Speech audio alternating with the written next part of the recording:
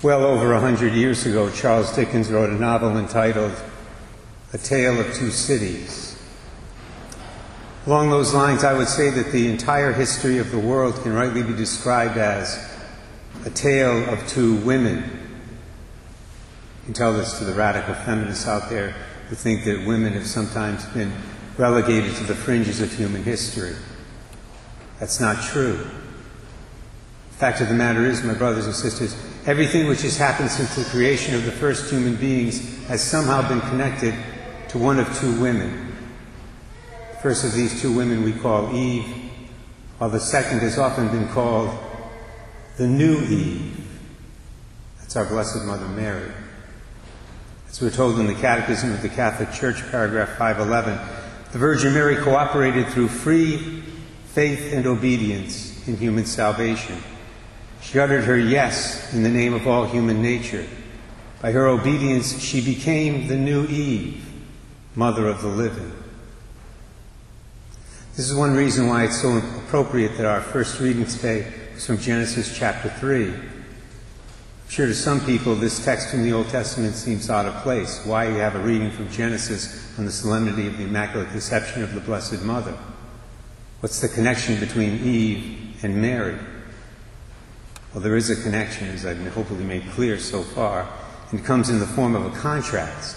The disobedience of Eve and her husband Adam, which brought death to the human race, is contrasted today with the obedience of Mary, who was preserved from original sin by the grace of her Son, and who said yes to the Lord at the Annunciation and at every moment of her life. This is why our Gospel reading is the account of the Annunciation from Luke chapter 1.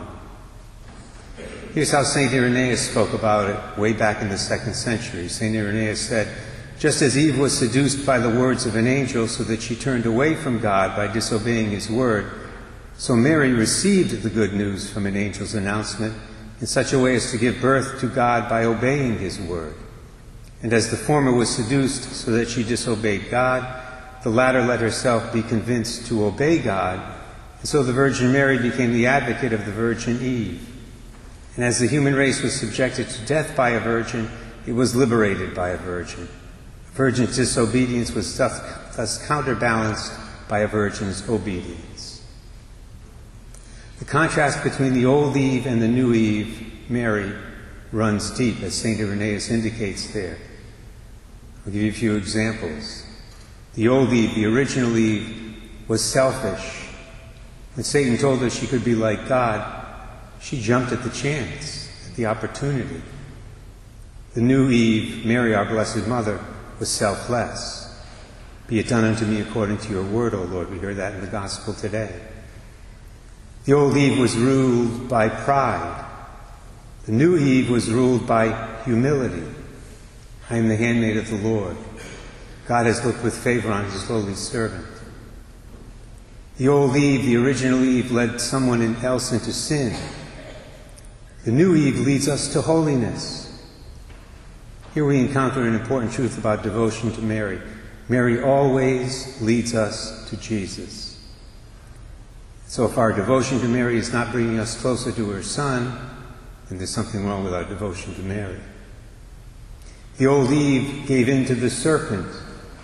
The new Eve, Mary, by her yes, helped to crush the serpent's head. The old Eve was the mother of the living in the order of nature. That's why we come into the world, all of us, with original sin. The new Eve is the mother of the living in the new order of grace. What Jesus said to St. John at the foot of the cross, he says to you, to me, to all of us, "Behold thy mother." The old Eve rationalized her sin.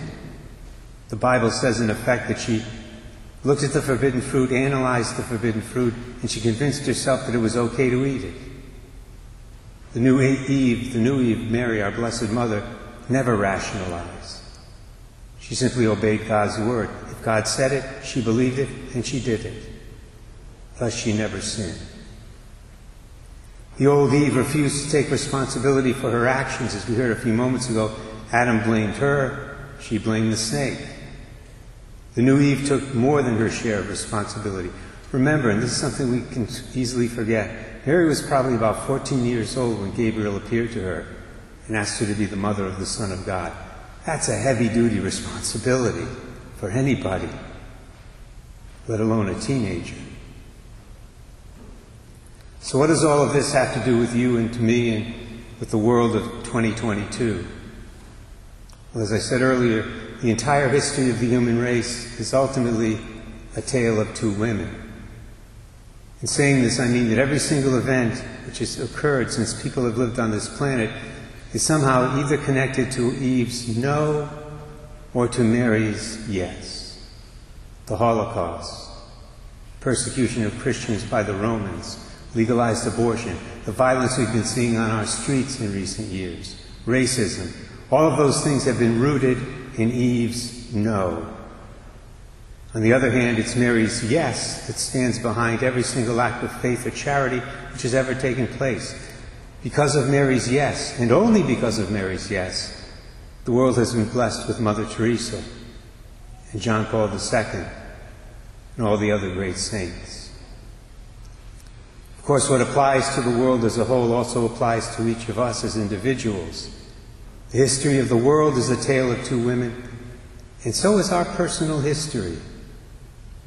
That's because we've been born again in baptism, but we still have the inclination to sin that theologians call concupiscence. Consequently, we sometimes say no to the Lord, like Eve did. And at other times, thankfully, we say yes, like the Blessed Mother did.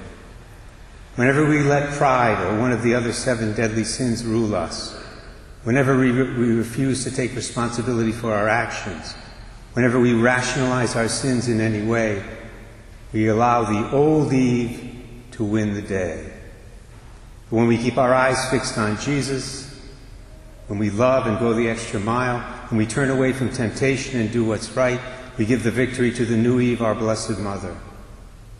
So I suppose you could say the decisive question for us and for every human person is, in my life, which of these two women will ultimately prevail? Let's resolve today, with the help of God's grace, to give the victory to Mary, the new Eve.